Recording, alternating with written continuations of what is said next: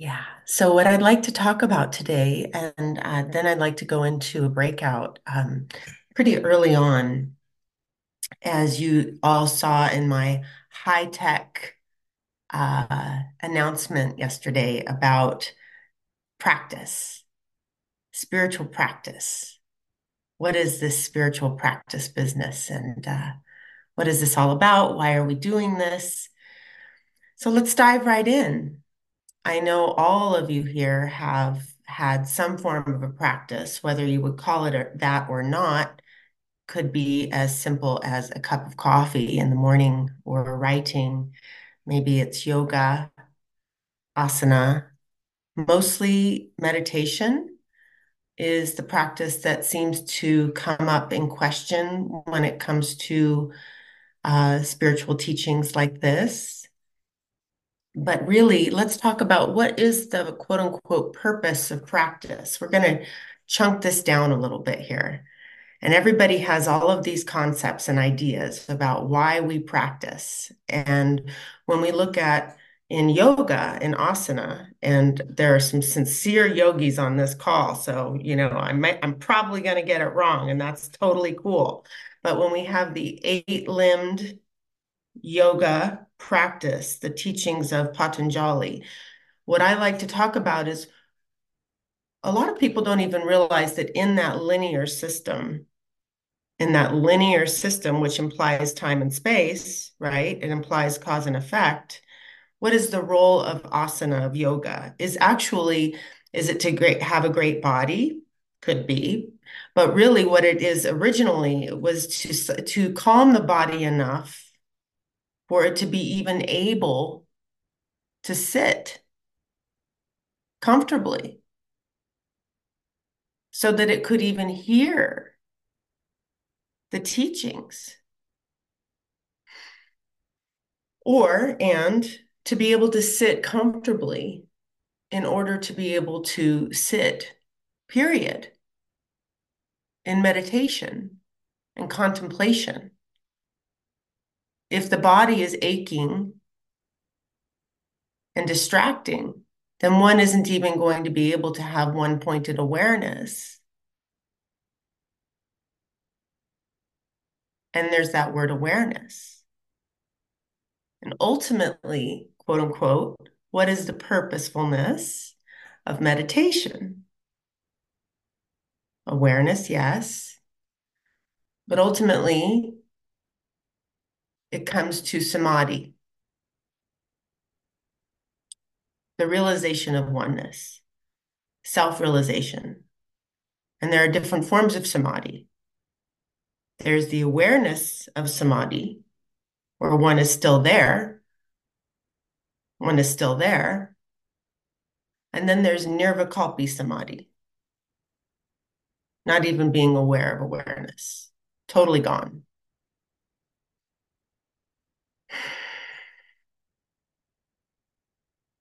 So let's come now to where we are at.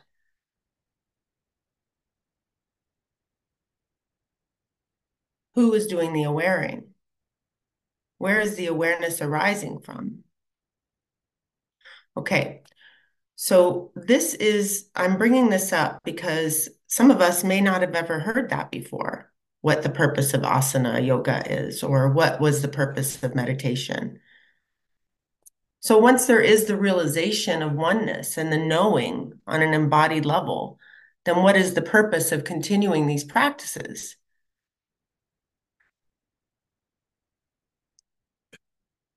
Great question, right? Okay, let's come to who is practicing anyway. Who is it that is practicing? Who is meditating? Who is it that is doing the yoga?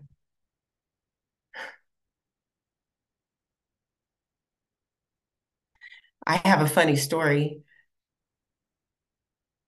There was an Indian man. He was rather upper class, but he was a rough and tumble upper class one in Mumbai, and he used to come to satsang with Ramesh and me and all of the others. And Now I'm definitely not going to be able to post this video. Completely sabotaged myself. That's okay. The story's worth it. So he used to come to satsang, and sometimes he would get really high before he would come. And there was this Australian woman, maybe she was an Enneagram 1, I do not know, but she was very put off by this. And she would say, how could you come to satsang and chuff up, or whatever the Aussie term was for that, before you come to satsang? And he would say, who is it that's smoking the joint? Who is smoking the joint? So I just had to share that all with you. And I've completely sabotaged my wonderful talk, or maybe not. Okay. So let's see. We see responsibility comes back, this question, like who is doing the practice? Who is responsible? We were here last week talking about responsibility. So we know that the truth of who we are, that is seated in the self and as the self, never not the self, is not the doer, is not the individual doer. But the cosmic joke is you, as a body mind, are the experiencer. And you are subject to, and this is what we talk about, freedom and bondage. You are also subject to the consequences, the outcome of any apparent action. Isn't that interesting? So that's why I talk about freedom and bondage. You still have to live your life as a separate entity. So you still get to have the consequences of this said practice, but those consequences, Keith doesn't like it when I use the word consequences, but I think that's more of a people who have had a moralistic or Catholic upbringing hate that word, but I personally like it. You have to experience the consequences. Okay. So looking at where is the impetus for this practice arising from? Where is this impetus arising from? It's arising out of consciousness itself, right? The idea of doing the practice and whether the practice is actually done is an infinite, it's a result of an infinite number of causes and effects that cannot even be conceived of. It's beyond comprehension. Anyone that thinks that they understand how that's happening is full of beans. Because what that is pride, hubris. It's usurping the mind of God. It's saying, I've got this. I've got this. I understand this. How could you? How could you understand the infinite? So whether or not one is drinking the coffee or doing the asana or the meditation seems to be happening has never been in anyone's control. All right.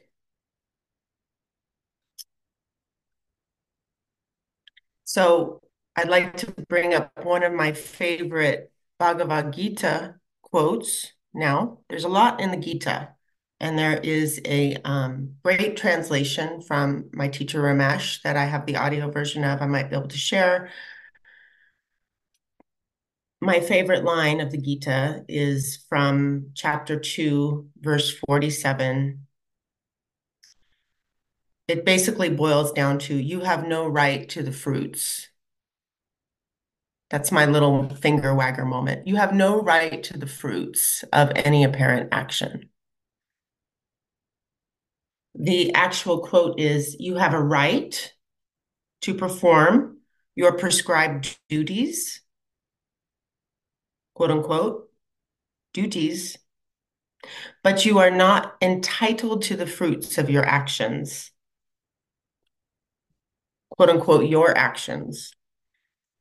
Never consider yourself to be the cause of the results of your activities, nor be attached to inaction. Check that out. Can't even be attached to inaction. When I was looking that exact quote up this morning, I came up with a great acronym from India has all of these fun little sayings. This acronym is NATO, not attached to outcome. Apparently, all the Indian school children love that one.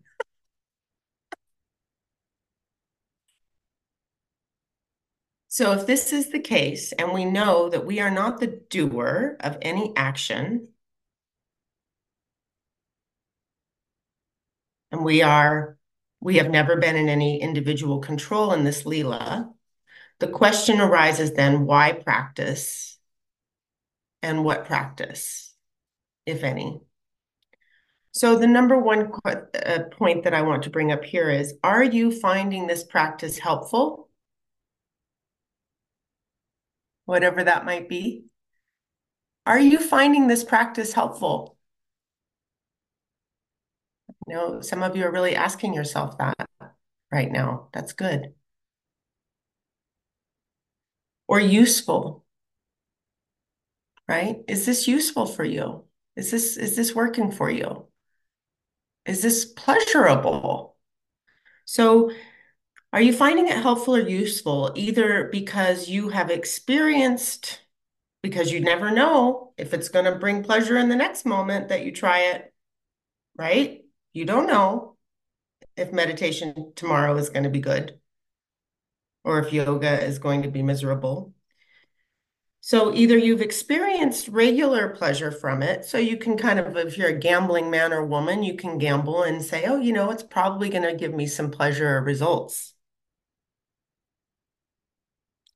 Or another reason that one might practice, and this can be anything again, writing, asana, meditation, breathing, nature, plant medicine, whatever your idea of practice is. So another reason that one might practice is because your teacher, your mentor, your guide has suggested it or requested it. And like someone that you would absolutely trust, like a medical doctor or a healer, you have faith and trust in that individual. And you have faith and trust in that insight. So you might give it a whirl. It's another one of my favorite quotes. Give it a whirl. So if you read some of these talks with the teachers that I have mentioned many times, you'll notice that someone from Ramana Maharshi to Nisargadatta, even Ramesh had one. They might give a practice, a sadhana to someone to give a try. So again, we're not wiping this off of the face of the planet here. But at a certain point, when you have the complete understanding, that's when it gets really interesting. Okay. So we've talked about pleasure or helpfulness. We enjoy the apparent effects of this, the effects of this causeless cause. Most people have some sneaking, lingering, looking for liberation. That's a great alliteration. A lingering looking for liberation. Does anybody know what I'm talking about? There's some sneaking. Yeah, yeah, yeah. So you're the ones that I'm really here for.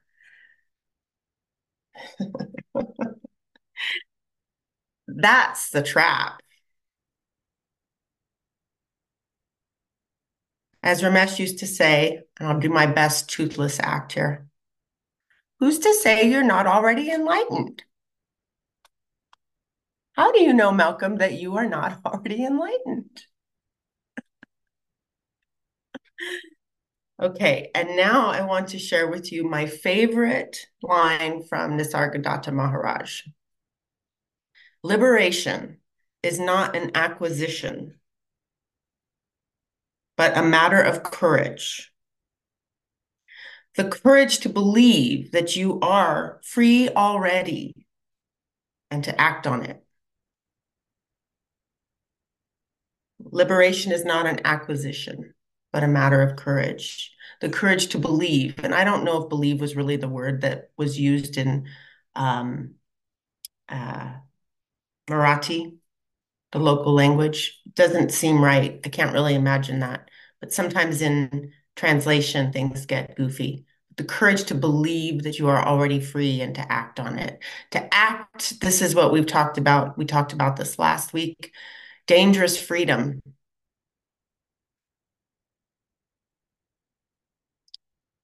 right? Free will is here, but it's useless.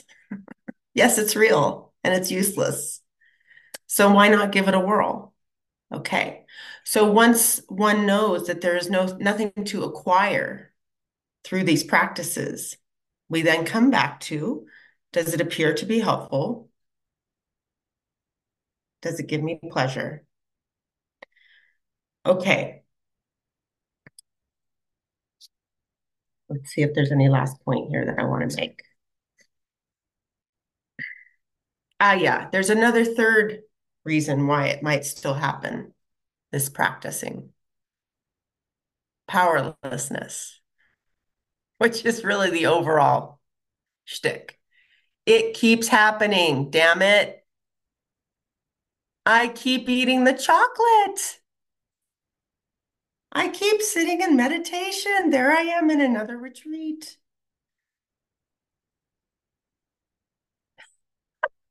Malcolm's laughing. It's great.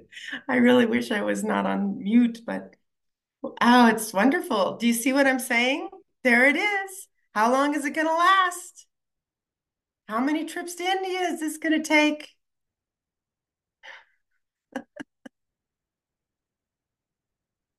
So check also, do you have some sneaking intentionality? Ooh, there's a good one. Hmm. Intention. I'm doing this because I need to be a better person. I'm healing the planet. Nothing wrong with any of that. As we've talked about, the development of the human continues, or it doesn't. It could be devolution in some cases, which is also fine. What I'm interested in is ripping out the roots so that if your nature is a do-gooder, a healer, you're not taking any of that personally. It's just part of the show.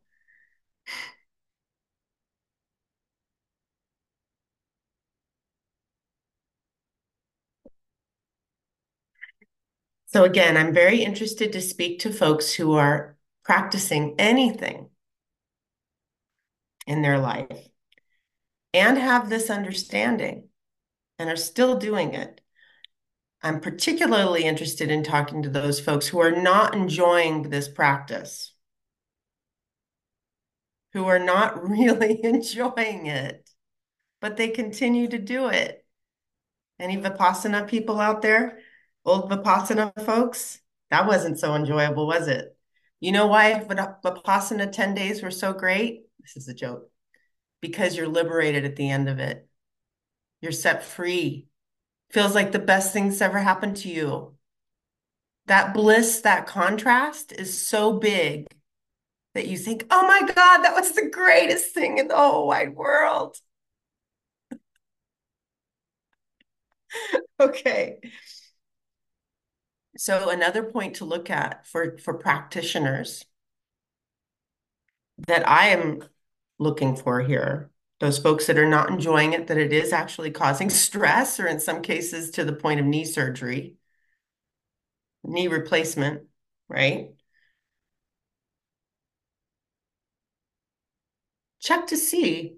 Often these practices are keeping people in a repressed, or I would say not repressed, although that could be a good Freudian slip there, a regressed place. It is regressive. This is what I'm really here for too.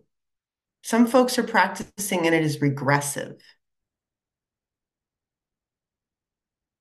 It's keeping them in a reinforcement of doership, of involvement, of I am a meditator.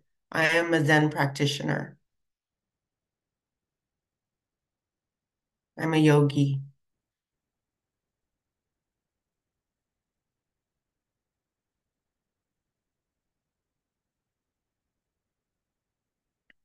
As Ramesh liked to say, the whole point is to relax.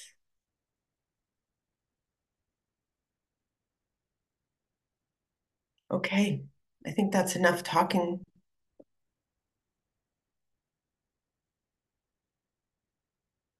Let's do an inquiry right out of the gate. We're not going to rush into it. Think about a practice or a habit. It can be a habit too, right? That's also a form of practice. Think about some form of a practice you've got going or that you struggled with or that you have some relationship to. Could be anything, could be meditation, writing, it could be abstinence of something, could be plant medicine, could be, yeah, whatever that might be. I'm sure I'm missing a whole block. So asking yourself, why in the apparent stream of causation? Why am I doing this?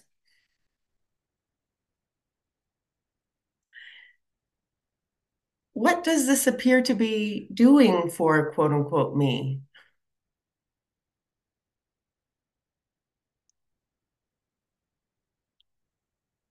Okay, I'm going to leave it there because the next part of this I could save for another inquiry. And nothing is the goal here except for awareness in this conversation. And you can reserve the right to be silent for your share. And if that's the case, then the other person would just listen or sit in silence with you. And like to go 3 minutes each, and then we'll come back. Okay? Any questions?